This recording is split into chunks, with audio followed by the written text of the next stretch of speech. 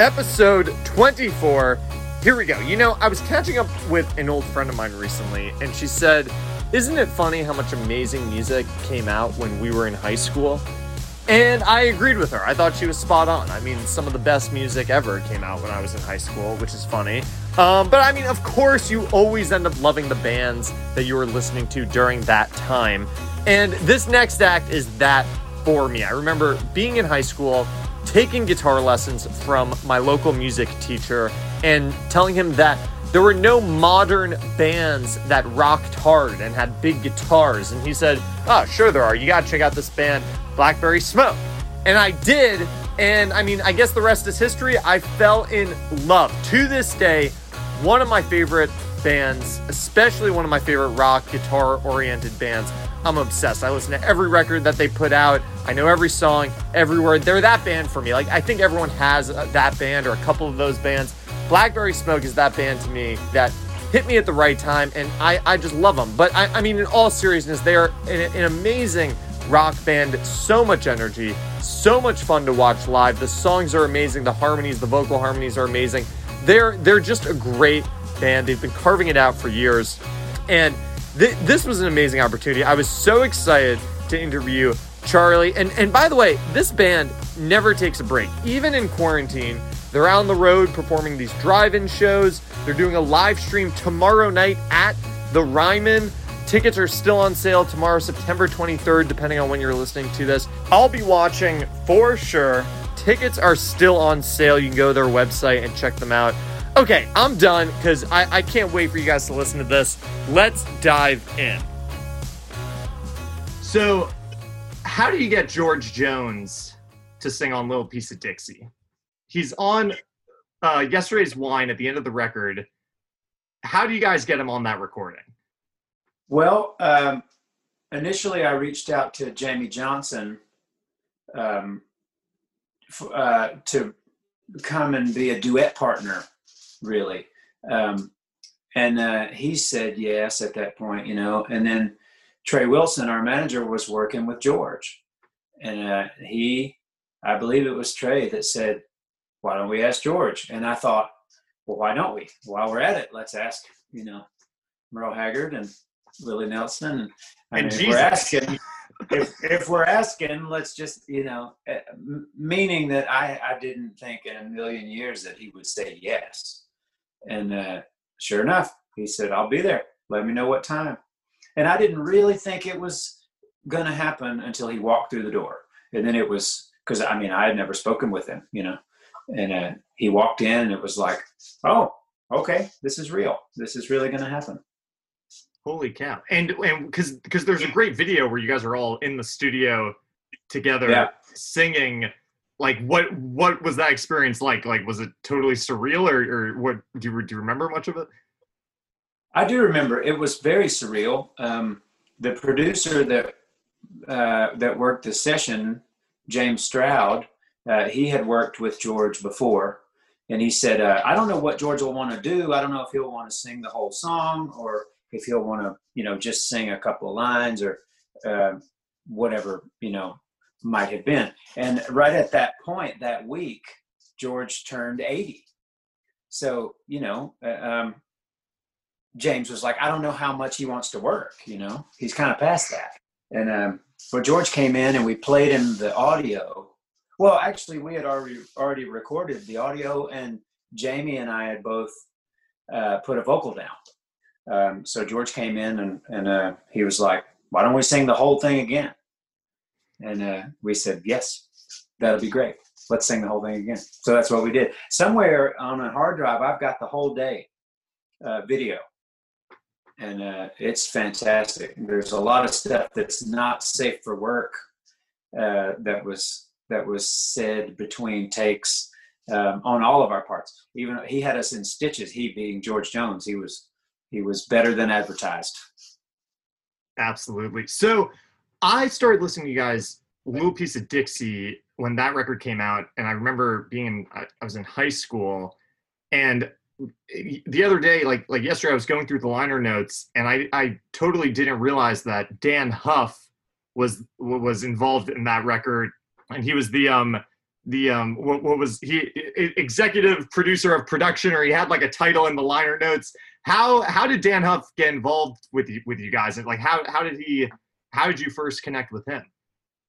Well, he was co-producer of that record. He and Justin Niebank. Yeah, he produced it alongside Justin Niebank. How we met Dan was through a mutual friend in Nashville named Bruce Birch. And I'm not sure if Dan had heard any of our music before that meeting. Maybe he had, but he came to meet us in Atlanta at a show that we played at this little bar. And it's a funny thing, he was very nice. He came in, and we were in a van touring around the country, you know, playing every honky tonk between here and California. And we came in on no sleep. And so I think all of us were kind of like, yeah, whatever, you know, I mean, it's like, I haven't slept in 3 days. But then we sound checked, and Britt, our drummer, turned his ankle stepping down off the little stage. And like, it was kind of a go to the hospital kind of moment. Like he basically broke his ankle. So then it was like, oh, great. You know, we're going to play for this guy who wants to basically sign us to a deal. And the drummer's broke ankle.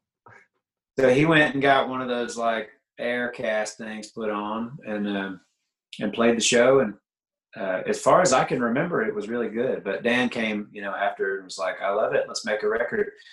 In the beginning, it was, I don't know if the plan was to make a full album or just to make some, like an EP or record some singles. I don't know. That was a very confusing period for our band because we were kind of hopping label situations. And but that's basically, then we went in and made, it was very piecemeal. We would go in and record a couple of songs, and then Dan was really busy, and then he'd be like, okay, let's get together again in 3 weeks. And we were like, oh, okay. And I mean, he was in demand, you know, he was working with Keith Urban and Rascal Flatts and all these bands. And I mean, who were we, you know, to demand we make it now, the whole album. But anyway, so by the time we were done, we had recorded 12 or 13 songs, you know, and put them all together and was like, okay, here's our record. And it was fun. We recorded at some great studios, Blackbird and the Castle. And then we did some work at Justin's house out in Leaper's Fork at the time, which was beautiful. And it was really cool.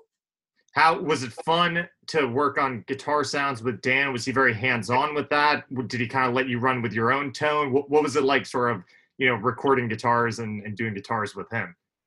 Well, he kind of let us go. I mean, I think he wanted to capture the sound that we were getting, you know. And I did ask him at one point, we were sitting around doing some, I think, putting a solo down, and I said, Dan, do you want to play on this at all? And I think he said something like, you don't want me to take this away from you, buddy.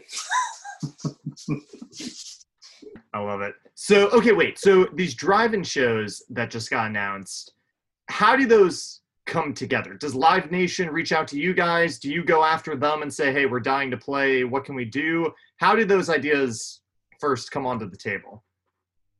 Well, I don't really know specifically. I mean, I think it usually is a call made to our agent, you know, and then obviously there are feelers out there, and because we want to work, you know, badly, just like everybody. And it's been great to know that you can do this, you know, because obviously for months and months, it's been live stream or nothing, you know, and I saw some bands going and doing those early drive-in shows with no PA, and it was, you know, the people sit in their car and listen to basically their car stereo, which I was like, right. Wow, is that something we want to leave the house to go do? You know, I mean, it's business obviously is different, you know, the business model. So, but it was really cool when it finally came to fruition that there were going to be shows that were actual shows. The audience is placed differently, you know, and distancing and the cars and the little delineated rectangles. And But we did, we just did some in last week. We did a couple in Pennsylvania and Massachusetts and New Jersey and Virginia, and it was fantastic. So there was a post on Instagram a little while before where it looked like you guys were in like a rehearsal space, and you were like, we're dusting off, the cobwebs or whatever.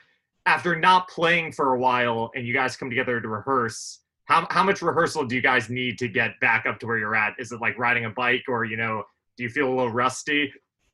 Definitely rusty. We only had time for one day with the whole band. And so I think after, at this point, after 20 years, it's like, do your homework. Don't come in here prepared. Don't come in here unprepared. You're going to get the evil eye from everybody, But it is a lot like the riding the bicycle. Muscle memory takes over, It's like I was talking to a friend that sings and plays guitar about this the other day, and it's like funny how even certain motions, the way that you move your body when you play, a certain riff and you sing a lyric, and it's like, my body has done this thousands upon thousands of times. So once you do it, it's like, that's what it is. I stood on the steps walking on stage at Madison Square Garden when we opened for Zac Brown back in 2010 or so. And it was sold out, and it was this tangible energy, and we were terrified, of course, in the best way, butterflies. And I was standing on the steps and was like, oh no, what's the first line of the first verse of this song? And I started freaking out, and Paul Jackson was standing beside me, and I said, Paul, what are the first words of this song? And he's like, I don't know. You wrote it, I'm like, I don't know. But as soon as I stepped and played, it's like, oh, that's what it is. So that night, it was like, don't ever do that again. Don't ever stand there and try to remember what the lyrics are. They'll happen, They'll come to you. How do you guys figure out? I'm always curious because, in like Sleeping, there's a couple songs like Sleeping Dogs or Ain't Much Left of Me where you always do these big jams in the middle. How do you work those up in rehearsals? Do you come up with them minutes before you go on stage? How do you put those together? Well, we've never rehearsed any of them, and it really happens in the moment. And I'm sure the rest of the members of Blackberry Smoke hate me for this, but we don't talk about it. It's kind of like the elephant in the room, not in a bad way, but it's whatever happens spontaneously. Many times Britt has come to me after and gone, what was that? What was that? So, but that's part of something that's a thing that keeps it fresh and interesting to me. It's almost like a game. Like, who's going to follow me when we start playing this Yes song? Follow Charlie. That's the. Yeah. But absolutely. We did, after a while, over the years, we've put different little snippets of songs in there. And there have been times where now we've done a bunch of them and been like, well, which one should we do? You can't do, you might go a tour doing one, and then you come back and go, well, we got to do something different now. We can't do, Led Zeppelin anymore. We got to do Herbie Hancock or something. So. Right, you got to keep it interesting. Okay, so you're in the rehearsal room for these shows, and then do you guys take the bus to the venue or to the drive-in? How are you guys? Do you guys travel together for these drive-in shows? Everyone's still getting in the bus and going down to them? We did. We all had to be tested for COVID before we could get together, and so we all went and did that. And then actually we had to be tested again, and I was told that it was because of the regulations in the state of Massachusetts. So we all went to Scranton. We were in Scranton, Pennsylvania the other day, and all got up and got tested again, and we're all clean again. And it's the new model. What's it like with the energy of the crowd? Can you feel that the crowd is there? If they're singing along, can you hear that? Is it how's the energy different? It's a little different because they're pretty far away from the stage to start with. Right. So it's a little hard to hear. but I think, I mean, you can see it. Even people out there with masks on, you can see that they're happy because they're doing their thing and they're happy to be there. It's just it's a good energy. It's a different kind of energy than being all crammed up, you know, onto the stage. And it's just different, but it wasn't at all a disappointment to me. You know, I don't think to any of us. It was like, we're so happy to be up here together, playing songs that it doesn't matter. It's good. Are people honking their horns and like? Yeah, there was a couple of honks, and I think that maybe that I don't know for sure, but I think maybe that had been discouraged. But we got some, instead of like the stomping and clapping and chanting for an encore, it was right. Unbelievable. Okay, wait. So in normal times, how many dates are you guys doing a year? Over 250? Close? No. There were a handful of years where we did over 200, between 200 and 250, and that would kill the average bear. So we stay between 100 and 150 now. That's healthy. That's still a lot, you know, because that doesn't include travel days. Those are the shows. Absolutely. So now you're home probably for the first longest stretch of time since you've started this band. Are you going insane? How are you spending your time? Do you play guitar every day? Yeah, always. I mean, they're always here. So, but I wrote a lot of songs. We made a new album with Dave Cobb just a couple months ago. Wow. And, it's great, man. It's a guitar record. He's the guy to do it with. He's the guy. Yeah. We've known Dave a long time. He's an old Atlanta guy. You know, he was in a band here for years. But obviously he's uber successful, and he's doing a great service to the world, making great sounding records.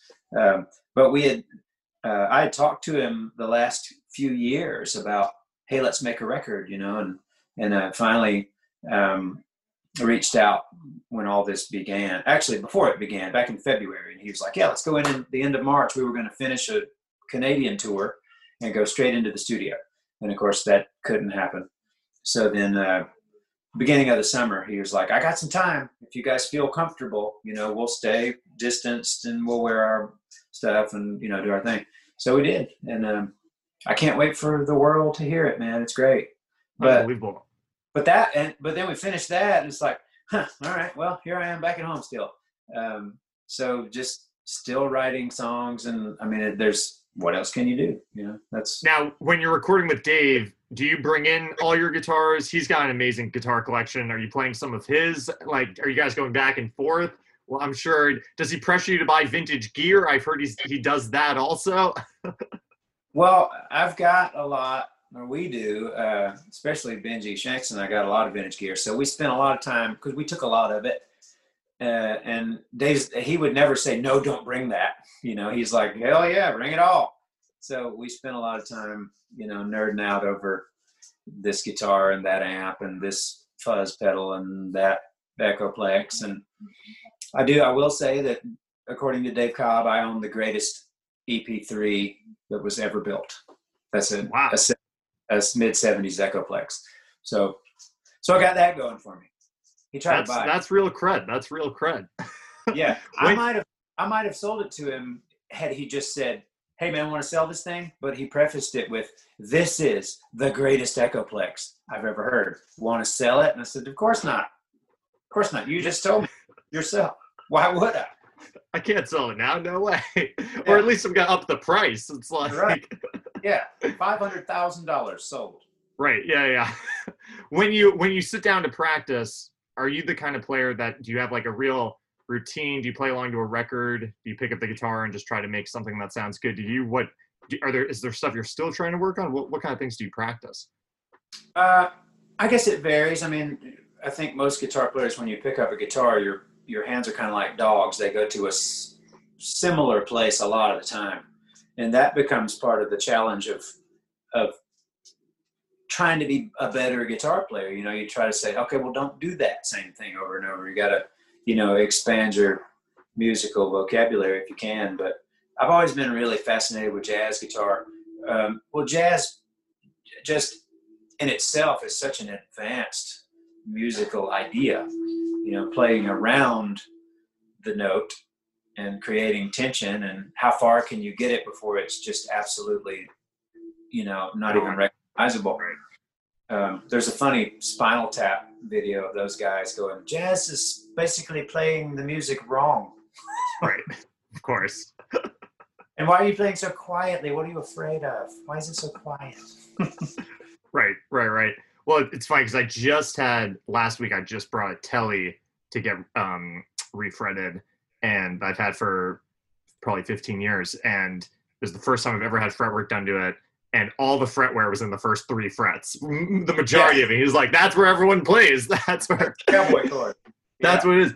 Well, I mean, I was thinking recently about how, I'm sort of at the point now where I'm kind of around the age or starting to get older, where some of the records I listened to when I was younger, like the first Aerosmith record, Joe Perry was younger than I am now when I idolized that record. Yet to me, it still feels it feels immortal. It feels like, that's such incredible guitar playing. But it's weird to think about that he was younger than me when he played that. As you've gotten older as a guitar player, has your relationship with different sounds or different recordings changed? Now when you listen to Keith Richards on those early records, is it weird to think he was so young playing those records? It is. It makes me wonder what I was doing. That's how I feel. 24. Yeah. I was definitely more concerned with the party at that point, but that's not really that true. I mean, we were wild. We were all kind of sowing our oats back then. But, I mean, those dudes giants walked the earth then as far as rock and roll music is concerned, and they created this thing that was so new. And then it's kind of like, well, where does it go from here? That's why, I mean, it's so, all that music is so great. That's why we all still love it. Totally.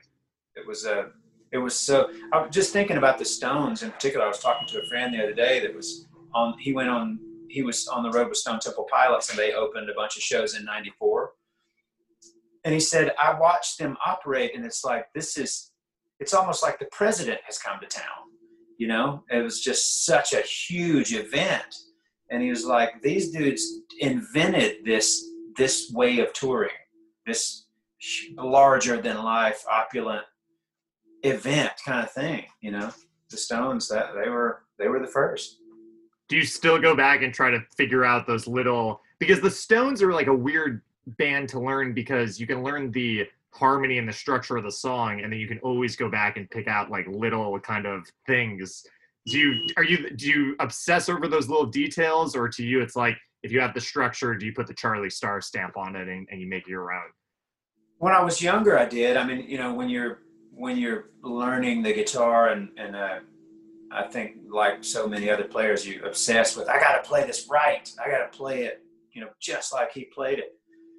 And then I think as you get older, maybe your brain gets a little too crowded with information, so that's not as important, But it is. I mean, there are, the Stones. That kind of music is so.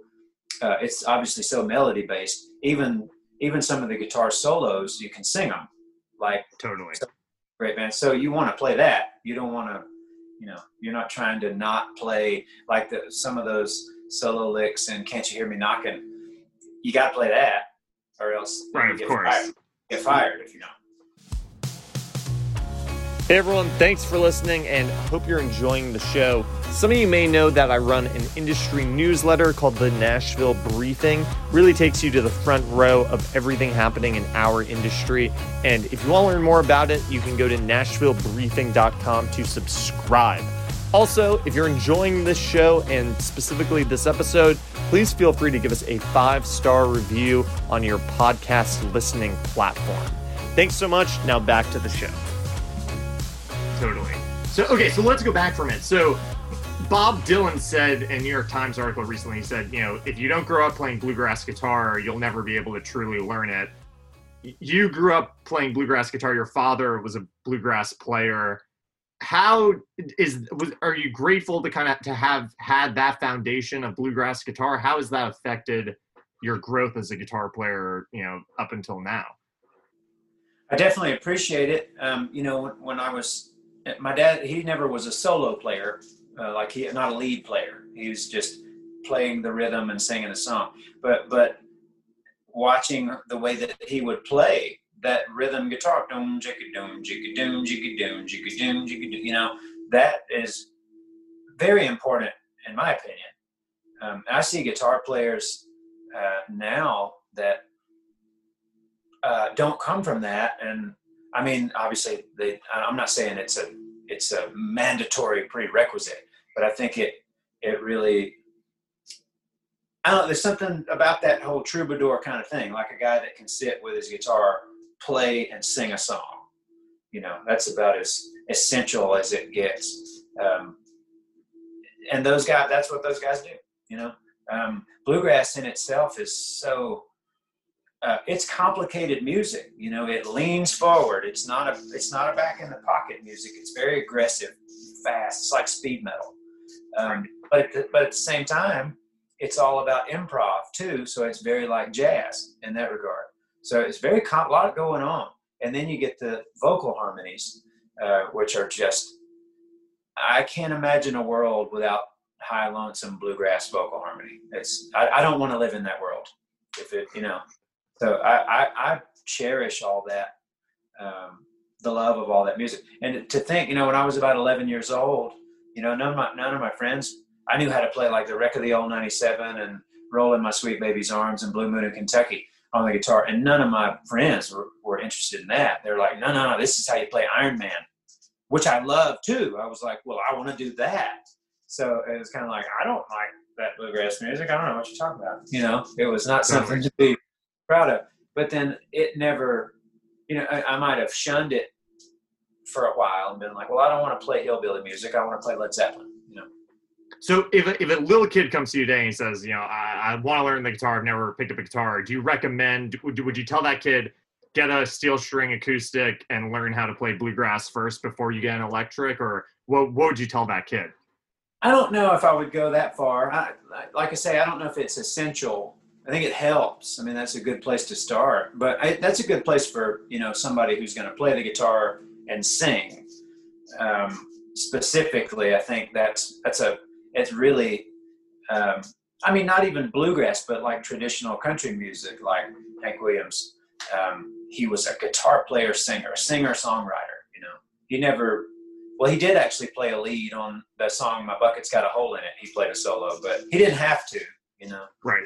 But as far as delivering a song to someone that you wrote, you can't get a better start than bluegrass guitar. But at the same time, my oldest son, I tried to get him to love that, and I think he was just kind of like whatever. And then when he heard Eruption, Van Halen, he's like, now you're talking.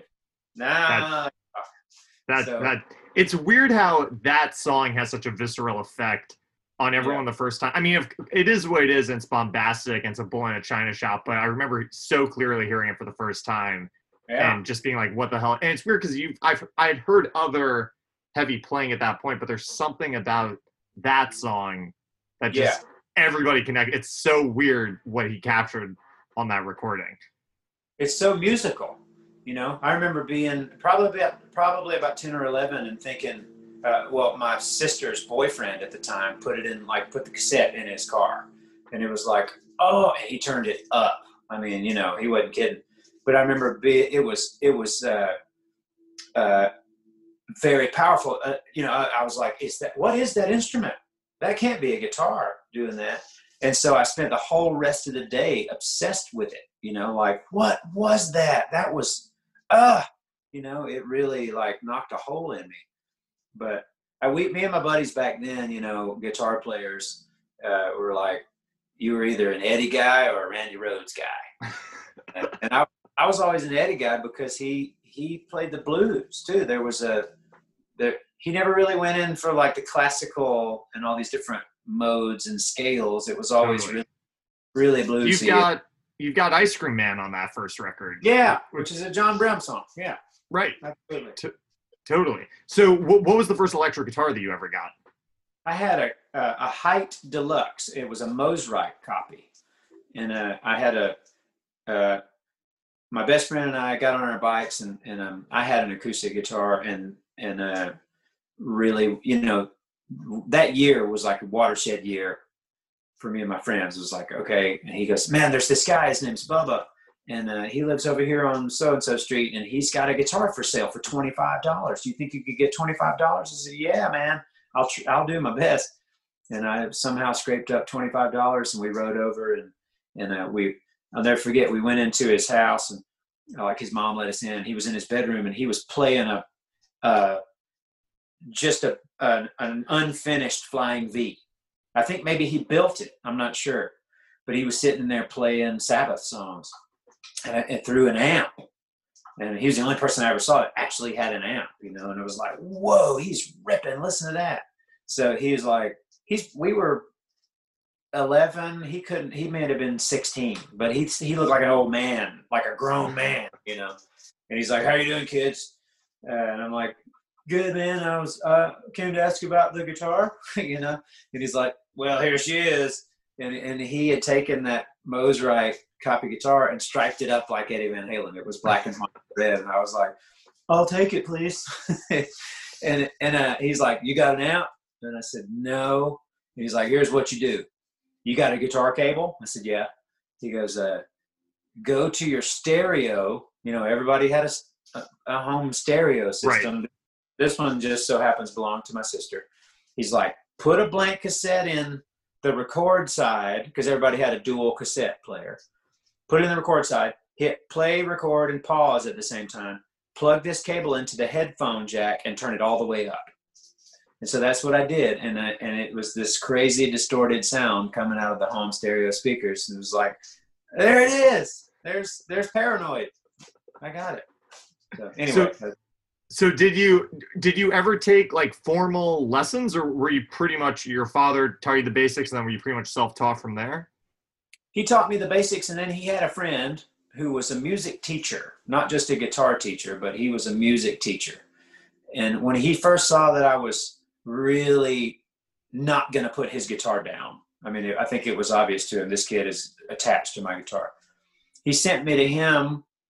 And he didn't really just teach me guitar. He taught me a little bit of piano, a little bit of like singing, and I think he was just making sure I had pitch, and then a few more chords than my dad knew. He taught me some bar chords and things like that, but that was it.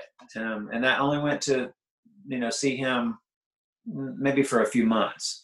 And then, I remember him saying, you need to just go do what, figure it out. You got it, meaning that you got where it starts, the embryo or the idea. But, he couldn't teach me Led Zeppelin either. So I was just like, you're on your own. Yeah. But that was it basically. And at that point too, I think my dad saw me, at one point he's like, he wants to play Led Zeppelin and stuff like that. So I'm like, yeah. So how long did that $25 guitar last you before you had to get something else? Not very long. Well, a couple of years. I wound up with a Les Paul copy. It was a Hondo, I believe, and it was like a Cherry Burst copy that belonged to a friend's grandfather, and I wound up with it somehow, some kind of trade. But then I finally got my eye on a 1978 Gibson SG, and I think I cut grass to raise the money for that, and that was my first Gibson, and that was serious business then. I was like, oh, look at that logo, man, Gibson. It smells good too. Well, I remember my first Gibson. You opened the case, and I was shocked at the way it smelled. It smells good, like a new car, kind of. Well, it smells like grandma's car, Yeah, something like that. So, okay, so you're rising in the scene. You're playing in, a couple different bands. You were playing, parts of Blackberry Smoke. We're in a band that was on a major label.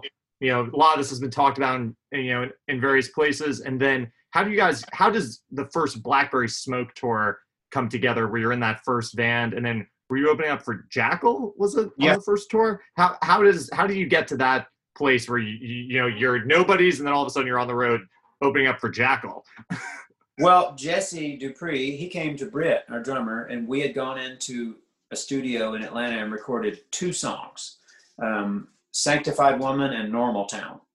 And this is right as we had started we came out of another band, but right as we started, we wanted to play shows as Blackberry Smoke. And we did, I had written maybe 5 songs that would be, the first Blackberry Smoke songs. And anyway, Jesse heard that first demo and he was like, he invited us up to his house and we went and he was sitting there and he's like, "You got any more songs?" I said, "Nope." Well, other than the 5, he's like, "Can you write some more?" I said, "I'll try." And so he said, "I want to make a record." And it was like, "What? Like a whole record?" But I did. I wrote a few more, and then we picked a couple of covers, "Freeborn Man" and "Another Chance," which was a George Satellite song.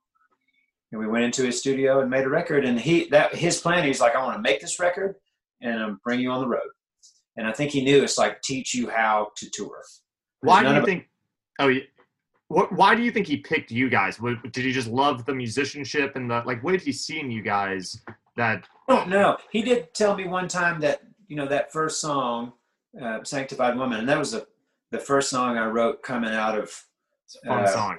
And thanks. He told me he's like, that song is like it sounds like shortening bread, and everybody loves shortening bread. So I was like, huh.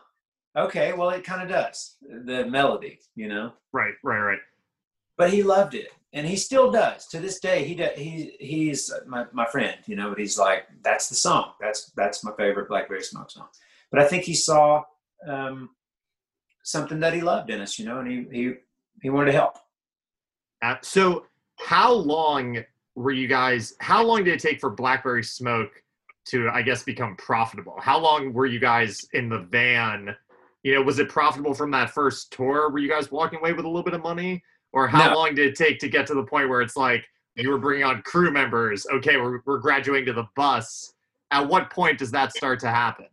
Well, it took a long time. I mean, we were rolling around in that van, going all over the country with no crew for years, for 8 years maybe, And even after making Little Piece of Dixie, I mean, we had hired one crew guy then, but we were, a 4-piece band basically with one crew guy. And then, we were putting in the hours, and more and more people were starting to come see us, which was good. You could see that very slowly, building and building and building. And then when we made the Whippoorwill record, Zach Brown, the last, it's a long, complicated story, but the last independent label situation that we were involved in fell apart. And we were labelless, and Zach Brown had that year, he had a huge year, and he was a friend in Atlanta, band. And he got wind, that we were kind of without a label. And so he basically came around and was like, "Hey, I'm starting a label. Would you guys like to be a part of it?" And we were like, yeah. We had already done shows, cruises with him. He was on some of the Skinner cruises that we were on, and we were all kind of friendly, But it was pretty easy decision. Like, well, this makes perfect sense. This is almost like Capricorn. He's basically gonna form this new Capricorn type situation in Atlanta with us and the Wood Brothers and Levi Lowry and Sonia Lee. And that was a great year. But he was like, "Well, what do you want to do? You want to come on the road with me?" And we were like, "Yeah, but we really want to make a new record because we've been wanting to make this record and we haven't been able to for 2 years, while we've been tied up with all these problems." And so he's like, "Done. Go make a record. Why don't you go do it at Echo Mountain in Asheville? It's a great studio." We were like, "Okay." And we went there, and that was the moment. Like, funny too, we recorded a bunch of songs that I I thought that we should have recorded them on the previous record, but some people disagreed with me, some people in the business. And that was one thing that taught me. It's like, always trust what your heart tells you and your own gut instinct, because you're always right for you. Always. If your gut tells you yes, then it's yes. If your gut tells you no, it's no. It never lies to you. And so Absolutely. Looking back, so we go into the studio, and it was the production team. It was Blackberry Smoke, Clay Cook, Matt Mangano, and executive producer Zach Brown. But basically what he did was like, here's some money, go make a record. Go make the record you want to make. And that's what we did, and it's our best-selling record. And it's the songs that I really thought these are the songs for a Blackberry Smoke record at that time, you know. And Absolutely.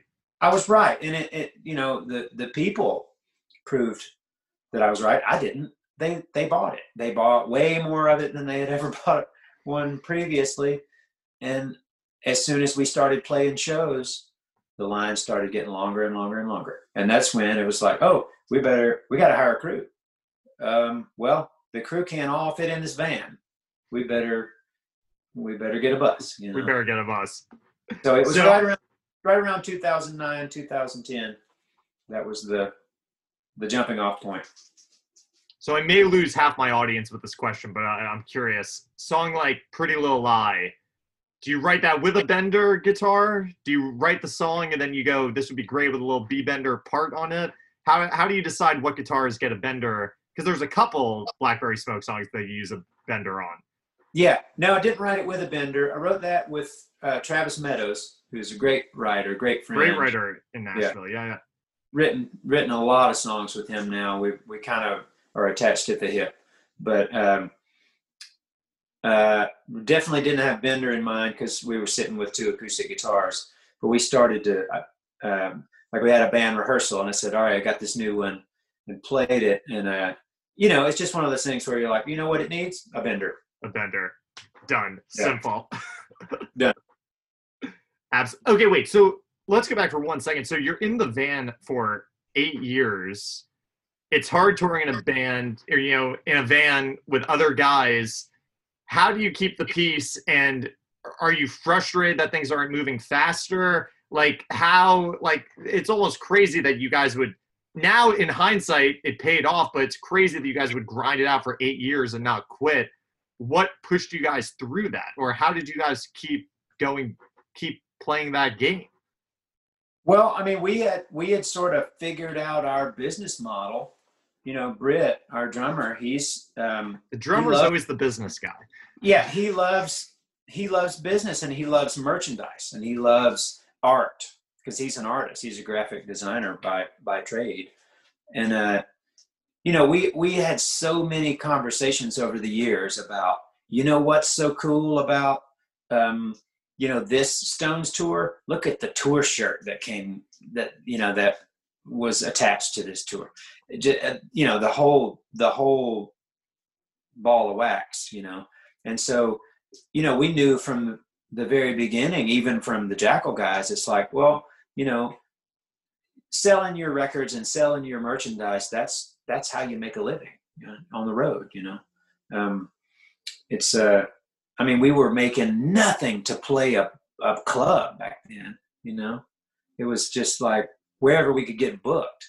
But luckily, to answer your question, I mean,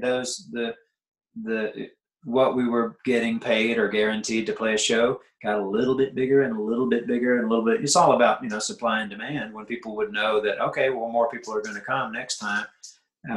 So it was just a really slow process, to answer your question. It took 8 years because we didn't have a hit and we didn't have any support from radio at all. Radio's always ignored us. I don't know. I mean, I'm not complaining. It's just a fact.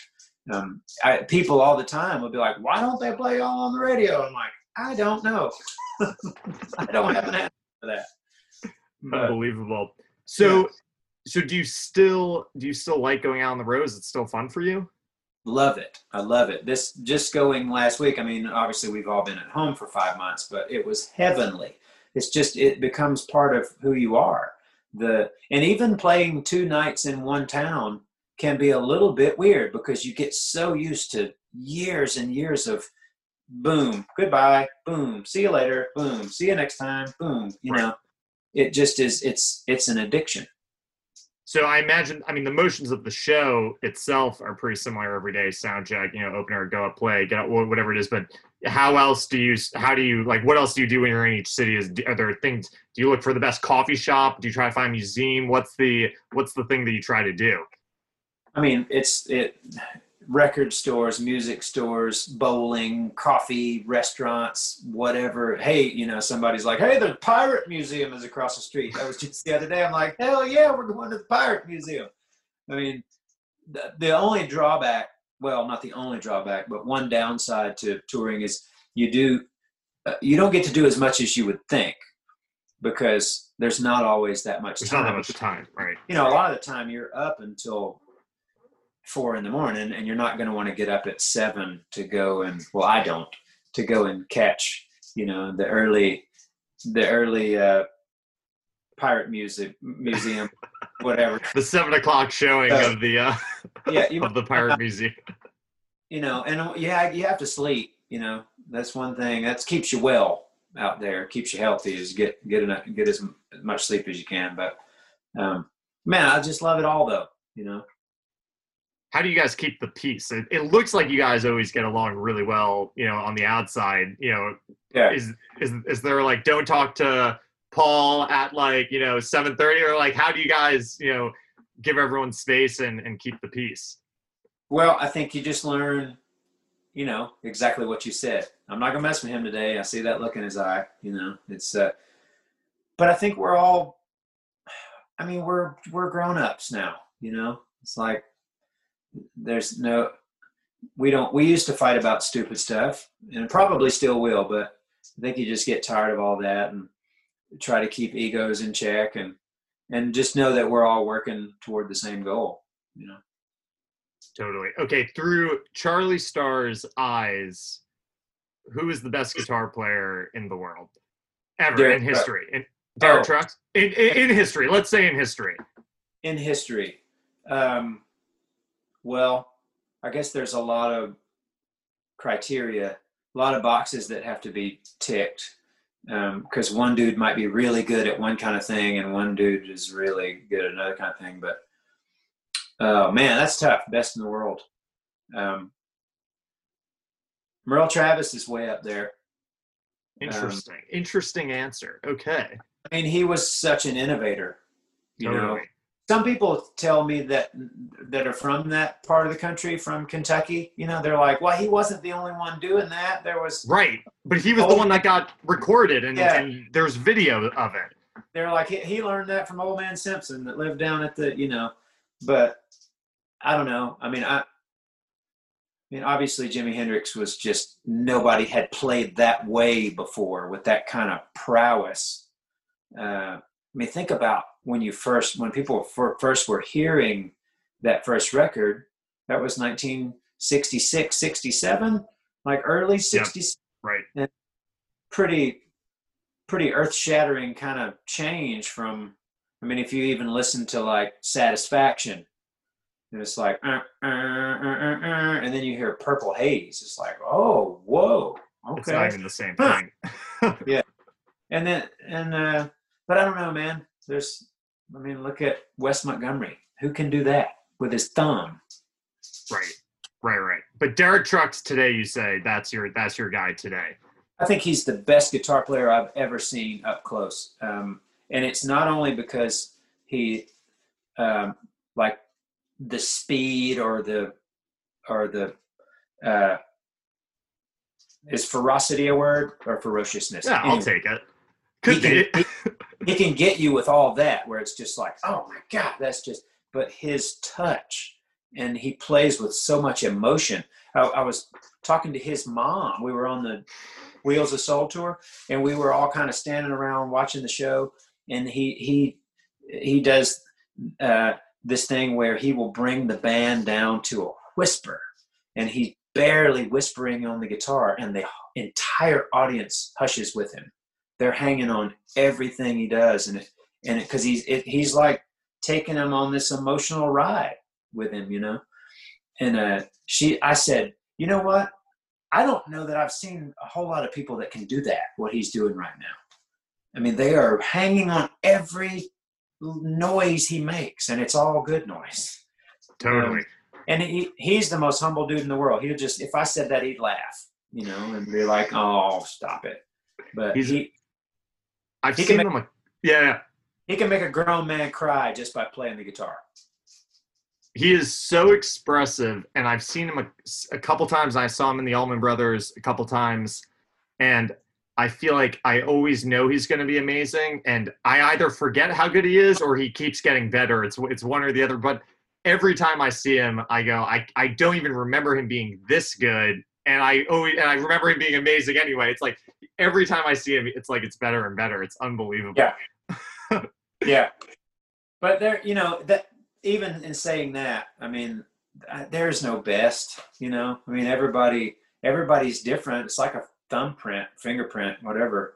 I've seen Warren Haynes. Every time I watch him play, I'm just like, Jesus Christ, dude, what can you not do on that thing? You know, it's just a part of his being. I don't know, man. Yeah.